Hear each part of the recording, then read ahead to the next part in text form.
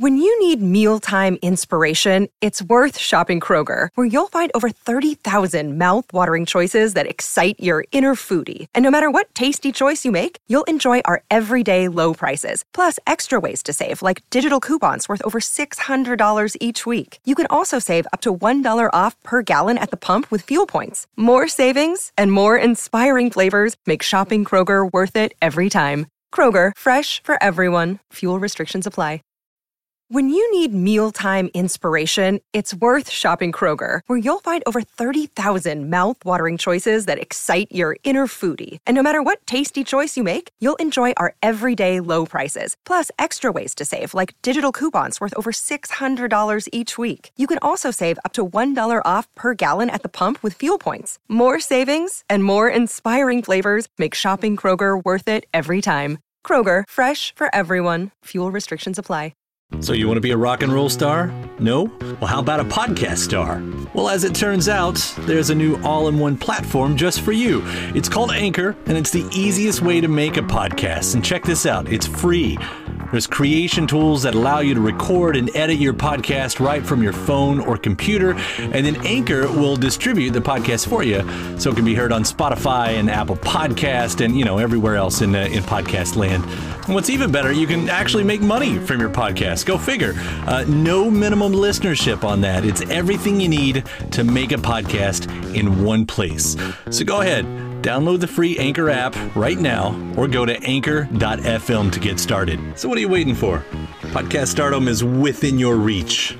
It's easy to hear your favorite artist on WFPK from wherever you are. Listen on your smart speaker, live stream from our website at WFPK.org from Louisville Public Media.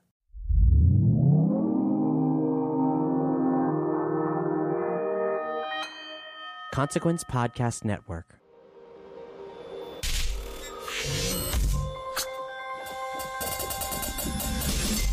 Welcome to another edition of Kyle Meredith with the interview series presented by WFPK, independent Louisville at WFPK.org, Consequence of Sound, and the Consequence Podcast Network. Thanks to all of y'all who check in with all the episodes every single week. I know there are new ones every Monday, Wednesday, and Friday. I always appreciate you listening to the interviews and hit me up with comments or questions in the various places that you can do that, whether it's over at Apple Podcasts and iTunes, or for the folks who leave comments at YouTube. Of course, you can also download it at Spotify. And if you're not a subscriber, please do take this moment to hit that subscribe button. Always appreciated, always helpful, especially if you're a big music nerd. You might as well follow along with everything that's going on here. I'm Kyle Meredith, and today I'll be talking with Soccer Mommy. Yes, the one and only Sophie Allison is back with an album called Color Theory. It is my absolute favorite album right now. I'm not exaggerating. I've been in love with what she's been doing with this set ever since Lucy arrived late last year. Just the tones and the feelings that are coming across here, and a lot of that is what we're going to be getting into. In fact, as the story goes, the album is divided into 3 sets, which she has divided into 3 colors. Blue representing depression and isolation, yellow for anxiety and illness, and gray for death and loss. It's a happy set, right? I'm going to ask about where that came from and how far into the process she noticed that something like this was taking shape. We'll hear a little bit about spending so much time on the road and how that possibly, if it fed in to the songs. And speaking of the songs, Circle the Drain, a fantastic single from the record, follows and even a sub-theme beyond the colors with water. Water is something that Sophie's talked about that she associates with sadness and loneliness, and that's something I definitely want to ask about as well. We'll also hear about why the 90s and early 2000s mean so much to her and how that influences her music, having fun with production techniques and warping tapes. And we'll even hit on the song Feed, which was part of the Turning soundtrack that came out a little bit earlier this year. So let's hop into it. Talking about this fantastic record called Color Theory, it's Kyle Meredith with Soccer Mommy. Hey, what's up? My compliments are first because Color Theory has ended up being my favorite record that I have heard this year. It's such an amazing piece that you've done. Thank you. You're going to be up here in Forecastle Festival in the summer, so I know we'll see you then. And I thought it was interesting because you've sort of shouted out a few Louisville ties. You're also on tour with Tomberlin, which is a Louisville artist, and Rat Boys just put out a record. And, I forgot Rat Boys is from Louisville. yeah, well, Julia is. She was actually my intern a few years ago, so that was cool. Yeah, I was like, look at that, it's Louisville all around for Soccer Mommy right now. I can appreciate that. But getting into this, so you know, as it's been told, the record it's really interesting. I mean, aside from it being just this great piece, it's also set up thematically where it's recorded. It's divided into thirds anyway, with the colors all representing something different. I was wondering if you could talk about that a little bit, and if that was thought out beforehand, or if that was something you sort of realized later as you were putting the record together. It came about as I was writing the album. Like when I first started writing some of the songs, I had not come up with any idea like this. But as I was getting into the songs, I feel like I started to realize that they weren't all like just similar, I guess. Mm-hmm. Not that they, always have to be, but they felt very tonally different. Like, something like Lucy, or I guess that was the last one, so that's not really the one I was talking about, I guess. Something like Gray Light and Circle the Drain felt very tonally different, and I had no clue how that was going to fit in together, really. And the more I thought about it, the more I kind of felt like there were these different moods. And I started, more songs were being written, they were all kind of fitting into these different moods, and it made me want to kind of separate them up into these feelings. And for me, whenever I, especially in music and writing, when I'm thinking about feelings and emotions and sounds that convey feelings, I always connect imagery with it. And for me, that often also has kind of a hue to it, not necessarily that's super colorful or something, but it just it feels a little bit more like summery or wintry or something, and has a little bit of a hue. So that's kind of where the color idea started to come in and match with it. And I kind of realized that as I kept writing, everything was kind of fitting into these color themes, and I just ran with it. It's interesting. I know, a couple different things comes to mind, because you hear about those people, and I know there's a scientific word for it, where they say they see sound in colors and shapes. Yeah, synesthesia, I think. Yeah. I know that because I've been asked a lot if I have synesthesia, which I do not. But I see where you're have it. Coming from, because for me, an album cover becomes more important than I ever realized, every single time, because once the artist associates a color with that, it's sort of also how I hear the sound. All of my favorite records, when I think about them, I think of the color that the album cover ends up being. Yeah, totally. No, I think that's something that's always mattered to me a lot, too, making an album cover, is getting the colors right. For Clean, I was I feel like it needs to have yellow and kind of red undertone, and have this, autumny, summery feel to it, which I feel like we were able to manage. But yeah, it was some, other times it's been totally different. For Young Hearts, the first thing I put out was a little darker, and it was green, actually. It was just kind of a more nighttime, dark feeling to it. It's great, the association that kind of comes along with that. So much of a deeper relationship, I think, with the music. Mm-hmm. You've also talked about how a lot of this, or a certain part of this anyway, record was written on the road, which makes sense since you were on it for so long on the past record. And I think of the road, as I know this business, as a very lonely place. And considering, loneliness and sadness do play a part in a lot of these songs, was that one of the reasons? Was that part of it? Do you think that had that effect on it? No, I don't think so. Because I think that anywhere is lonely if you make it. I don't know. On the road, I was around my four people, 4 good friends every second. I was literally never alone. But you can make it can feel really lonely if you are, hiding in yourself. But, at the same time, you can do that at home, too. You can just never see anyone, literally, if you decide to. So I don't think the road is really a lonely place if you're with people that you know and are close to. Well, I'll bridge that into, I think, one of the quotes, and it was probably the Pitchfork interview, too, because, so the single Circle the Drain has that water relationship, and you said water has been something that I've always connected with sadness and loneliness, and I'm kind of pulling around to that theme. But if that's the case, why is that? There's something about, if you sit and look at the water, it's so silent and vast and just seems empty. like you could just go out there and like never be found. Like it's just kind of, there's just something about it that feels so deep and distant and separate, especially at night. Right. Specifically, like looking at the ocean at night or something. It's just so, you could someone could be out there in the middle of the water and no one would see it or know or anything, and you could just get lost out there alone. I don't know. Like you couldn't really do that in like New York.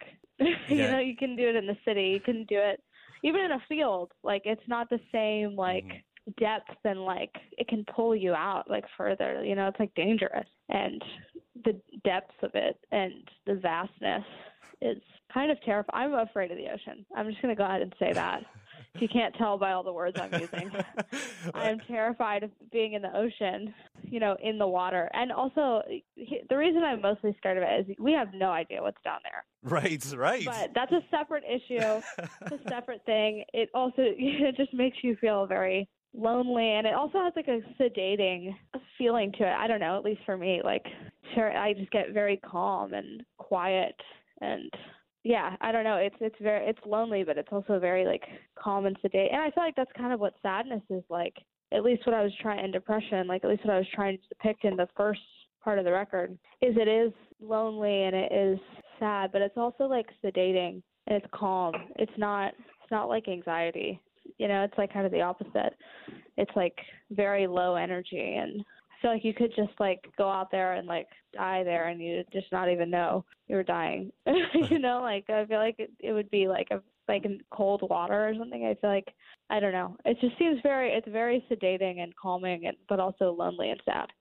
I do want to ask for that song. It might be complete coincidence, but is there any relationship to the 90s song by Feeder, the song High, the similarities there? I would say it's complete coincidence because I could not tell you what that song sounded like. But, like, I mean, especially if it's the intro, I feel like there's so much, like, 90s and early 2000s stuff that starts in that way. Yeah. So it's, it's common. It's not, I'm sure it is very similar. But I thought there was a chance because, and I don't want to go down one of those roads that gets taken down a long time ago, but there does seem to be kind of a 90s pull off of a lot of this. Although I've heard you talk about the early 2000s production being kind of an inspiration too. Does that stuff come naturally, or is that an era that you sort of seek out for any reason? Well, I think like the very late 90s and early 2000s, was like the first music I ever heard in my life and loved. So that's your sweet spot right there. That was the kind of stuff that was on pop rock radio when I was like 3. And that's when I fell in love with music. Like I started writing when I was 5. So it was something that it's just always really connected with me because it just makes me feel like a kid again. And it makes me feel excited about music, and it reminds me of being young. So there definitely is, like, I am definitely very drawn to that. And it's a big connection there, and I feel like it is an inspiration on a lot of the production on my music because I just can't help but, like, love how that sounds more than a lot of other stuff. And I think that's when I kind of, like, got my voice, I guess. Mm-hmm. And I got it with that, like, sound in mind. So I think it's something that I've always been drawn to. And then, even more, like, earlier 90s stuff I got into when I was in high school and fell in love with when I was like kind of a different person. So I think that it's just always been something that I've been very attracted to and very in love with the sound of. Well, it's definitely something I relate to, especially when I hear it, one of those things that draws me in. And I like how you use some of the culture from that as well. Like I'll even, the tape at the end of Gray Lights sort of reminded me of also when you did something similar with tape at the end of Cool from the last record. And like, was that a callback at all? I mean, not as much as a callback as like I like doing weird tape stuff in songs. I like warping things, and I feel like I'm going to do that a lot in the future. I try to always, not do it the exact same way, but yeah, it's always something cool because at the end of Gray Light, there's a tape machine click coming in, but the actual like weird sound at the end is not a tape warp. It is a factory machine sounds, like accelerating basically. So, it's like different kind of stuff, but it has that same effect of like warping and making something weirdly like mechanical rather than sonic, I guess. I don't know. Like it's like a little bit less analog like, because you're kind of tricked into music when you're listening to like a recording, into feeling like it's a band playing or something. And I think sometimes it's cool to like kind of turn that on its head a little bit. I wanted to quickly compliment you, too, because outside of the record, you released the song Feed, which was on the Turning soundtrack, and I have such a love for soundtrack cuts and how they kind of do what we were talking about with colors and all of that stuff. Was that part of the sessions, or was that, like, directed specifically toward the film? That was I wrote that as, like for the film. Like, they asked me for a song, and I said, okay, I can make something. And I made that. That's a cool one. I really do love it, and kind of nice little extra bit there, anyway. Thank you. Sophie, I really do. Color Theory is like my favorite record right now. I can't thank you enough for doing the music here. And thanks so much for taking a few minutes to talk about it. Thank you. All right. It's a pleasure. We'll see you around. Yes, yes. My thanks, Sophie Allison. Soccer Mommy, the brand new album, is called Color Theory, and I cannot recommend it enough. Now, the last time she and I talked was in 2018 behind her debut LP called Clean, which was a record that arrived after a few years of stockpiling songs that she would eventually post on Bandcamp, which quickly pulled in tons of new fans and critics alike, myself included. In this interview, we got to talk about those tracks on Clean and relating its personal stories to listeners, especially to people that she may never have met, as well as getting to open for Liz Phair, one of the mini tours that she's done in the past few years. So I'll give you a part two here. Kyle Meredith with Soccer Mommy. Yeah, of course. You've got the new record Clean. I mean, I see everywhere that it's calling it your debut, which is only a little confusing because there are two other releases before that. How do you look at it all? I definitely think of it as my debut. There are actually way more than that on Bandcamp. But yeah, I did have kind of two more official type records, but all of them so far have been like compilations almost. I haven't like sat down and written a full-length album. Like Collection was mostly songs off Bandcamp that just kind of were put together. And For Young Hearts was actually originally an EP that I ended up adding to. So yeah, it's all just, at this point, it's just kind of been like songs kind of thrown together into some like a release rather than a full written album. But it must be nice having sort of that collection behind you, really going into the first record. I know a lot of artists, I don't know if you ever had plans to do this, but you know, some artists who would have that kind of that vault, you can take those later on and update those and repurpose them, you know, for an official release or something. Are there any of those songs that you could see yourself doing that in the future that you would want to? I don't know. I feel like for now I want to try to just write new stuff, but if a song ever fit, I wouldn't have a problem with like redoing some of the old songs on my Bandcamp, because I was already pretty choosy with songs that I like worked on and uploaded. So the stuff that's up is all stuff that I like. So yeah, I mean, I'm definitely not against it. I mean, either way you cut it, though, 3 releases in 3 years is impressive. And I mean, do you constantly write? Is this a great work ethic, or is it just the luck of having lots of songs, you know, lying around to compile, as you say? I constantly write, really. Like, when I was in college, I would release, like, there were times when I released, like, you know, 2 EPs in the span of like a month, just because I'm always writing stuff. But I think, you know, it's definitely draining to write that much. And I think if I take longer, I can be even more choosy about which songs make it onto an album. But I mean, you never really know how long it's going to take you to find 10 or 12 songs that you love. Especially, you know, you're sort of known for that diary-esque writing. You know, I see that in all the reviews. They'll use that word and everything to mine your life so much, as you're saying, to write like that constantly. Does it ever become a challenge to figure out, like, oh, I've got to figure out I've already written it like that. You know, it's got to be a different direction this time. I don't think so. So far, it seems like every time I've finished something, I've had a direction naturally come to me for the next one. Like, I think it just kind of follows my life pretty well. So even if I'm writing, you know, even if I keep writing about love songs or about, like, the same kind of stuff that I'm known for, it's just like, I don't know, if it's a good song, it's a good song. I'm less worried about having a new take or a new direction and more just, like, writing good songs. Well, if it's about your life as you go along, does this record carry a story? Is there a thread that kind of ties it all together? I think it's just about, like, feeling like you want to be something better than yourself, and trying to make that reality, and kind of realizing that you're not, that by making yourself, you know, less emotional or less vulnerable, it's not actually bettering yourself, and it's not actually changing who you are, and you can't really run from yourself in the end. Now, does that line of thinking go into any, like when you, instead of going under your name, you know, as an artist, Sophie Allison, to choosing sort of a moniker instead? No, not. I mean, I guess maybe for some people it could, but for me, when I chose a moniker, it was kind of a joke because I was just making stuff on Bandcamp for absolutely no one. And it was more of like a joke on my Twitter. So, yeah, I didn't really put any thought into it, actually. It just kind of was something that stuck. But it allows you, I mean, it allows you to be lost in a character if you need to, doesn't it? Definitely, yeah. I think it allows you also to just separate yourself from people listening a little bit and just, you know, say whatever you want to say. Because I know, yes, I mean, singing in such a personal way as you do, it does sort of invite a kind of knowing from fans. At least they think that they know you, you know, good or bad or weird anyway. Have you had to experience any of that yet? Oh, definitely, for sure. Just like it can be very strange to have people think that they know you when they don't actually know you at all. And to think these are the early days, that could only I don't want to scare you away.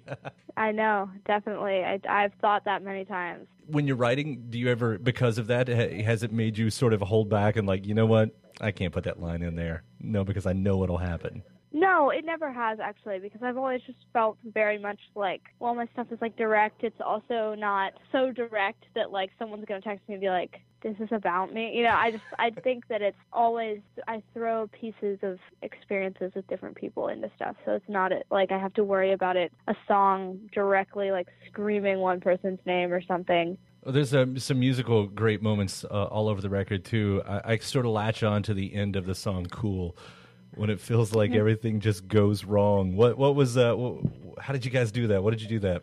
It was just like a time warp at the end of the track. Just we like had everything recorded and just put a warp on it. Kind of threw it off kilter. I mean, it's almost a musical metaphor right there. That's what I kept thinking. Yeah. I know we're all still getting familiar with you, though. You know, the backstory part of the interview. Where does this all come from? When did you start writing songs that you would actually play out? I know I read something like you wrote a song at 5, but when did it really turn serious for you? I don't know. I think that when it really turned to be like something that was seriously helping me like feel my or like express my emotions and something that people were taking an interest to was probably right before I went to college. Yeah, what pushed you at that point to do it? I don't know. I just wanted to learn more about recording and stuff like that, and I just started recording my own stuff and putting it out. Was playing it in front of people much of a leap for you? I don't think it. No, I had been playing music in front of people for my whole life, so it wasn't that weird at all. Was there a first, what would I say? Is there a first, like, holy shit moment? Like, this is actually working? Maybe when I got, like, a record deal, like, when I got approached by a label for the first time, I think that was kind of like, oh, shit, like, this could be something that actually gets spread to people. And then, like, yeah, I don't know, like, recording this album was definitely, like, very exciting and felt like a serious jump. There was a tweet you put out there that my mom is playing my entire album over the speakers in our house. Have they always been supportive of you in this? Yes, they always have, ever since I was a little kid. Now, and again, I'll go back to your style of songwriting. Has there ever been any of those weird, awkward, or cringeworthy moments where you're like, do I want them to hear this? We're just not, I'm not going to talk about it with my parents. I don't really have to stress about it. I know they'll be hearing anything I say, but I'm also just kind of like, they're not going to approach me about anything if they think something's weird. So it's fine. I don't want to make this more of a thing than it is, but it does seem like there is an underground movement happening. You know, there are artists that are doing similar thing with you. That, you know, a similar type of writing. A lot of them happen to be women artists. Do you feel part of a scene right now? Yeah. I mean, I don't know if I feel like part of a scene, but I definitely feel like I have like friends who are doing similar stuff and who support me and who I support. But I don't know if it's like, it's not as big of a thing to be a scene. I think there is like a underground music scene, obviously, but I don't know if I feel like super part of a community or something. It's usually one of the things that people get grouped into long after it's over anyway, but yeah, it just seems like something's in the air and something's happening. I mean, I feel like it's an important time in music because I feel like we're in a transitional period and artists like you are leading the way, you know, in this. It's what makes it really exciting. And by the way, you know, your forebears artistically, you're going to be opening up for Liz Phair, right? Yes, I am. I mean, pretty astounding. Yeah, holy cow, Liz Phair. Is that something like you were pushing for? Was that a surprise? Did you get a call one day? It was a total surprise. How does that call happen? Surprise. I didn't even know. I didn't know she was doing a tour. I didn't know that I was submitted to open for it. I don't think that my agent even reached out for it because I don't think any of us really knew there was a tour happening. I just got a text from my manager saying, check your email. I'm sending over a really amazing offer. And it was their agent inquiring about us opening on the tour. Have you been able to talk to her yet? Is that happened? No. I mean, she tweeted at me, but I haven't gotten to speak to her at all. I'm sure I will on the tour though. Well, I'm very envious and sort of doing a vicarious thing through you on this part. Yeah. Such a big fan of all of her music. I can understand how exciting that would be. I'll be looking to catch one of those shows, so hopefully see you out there. Yeah. So, yeah, totally. Thank you. Yeah, it was a pleasure talking to you again. Love Clean. Congratulations, and thanks for giving the call today. Yeah, thanks. Great talking to you. All right. Bye. Bye. 2018 interview with Sophie Allison there behind the Soccer Mommy LP called Clean. Again, thanks to Sophie for the new conversation, the record Color Theory. Check it out, check it out, check it out. Thanks to Sophie for the conversation. Thanks to you for listening to the episode as well.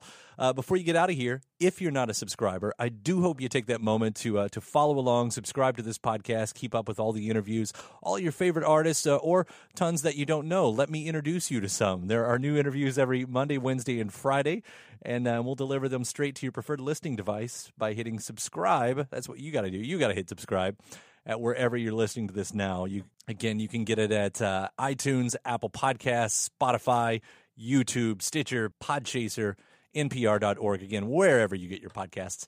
And after that, after you subscribe, head over to WFPK.org. That's where I do a show Monday through Friday at 6 p.m. Eastern. It is an hour full of song premieres, music news, anniversary spins, and bonus interviews as well.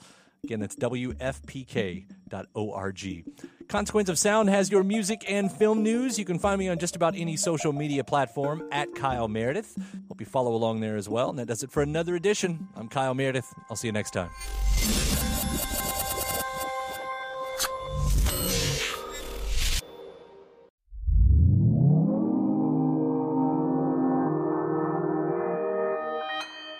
Consequence Podcast Network. I'm Lior Phillips, host of This Must Be the Gig. We're a weekly podcast that documents everything about the world of live music, speaking with choreographers, costume and set designers, the people who run beloved venues and festivals, and, of course, speaking with musicians about that one gig that changed their lives. Get your peek behind the curtain at consequenceofsound.net, Apple Podcasts, or wherever you listen to your podcasts. When you need mealtime inspiration, it's worth shopping Kroger, where you'll find over 30,000 mouth-watering choices that excite your inner foodie. And no matter what tasty choice you make, you'll enjoy our everyday low prices, plus extra ways to save, like digital coupons worth over $600 each week. You can also save up to $1 off per gallon at the pump with fuel points. More savings and more inspiring flavors make shopping Kroger worth it every time. Kroger, fresh for everyone. Fuel restrictions apply. When you need mealtime inspiration, it's worth shopping Kroger, where you'll find over 30,000 mouth-watering choices that excite your inner foodie. And no matter what tasty choice you make, you'll enjoy our everyday low prices, plus extra ways to save, like digital coupons worth over $600 each week. You can also save up to $1 off per gallon at the pump with fuel points. More savings and more inspiring flavors make shopping Kroger worth it every time. Kroger, fresh for everyone. Fuel restrictions apply.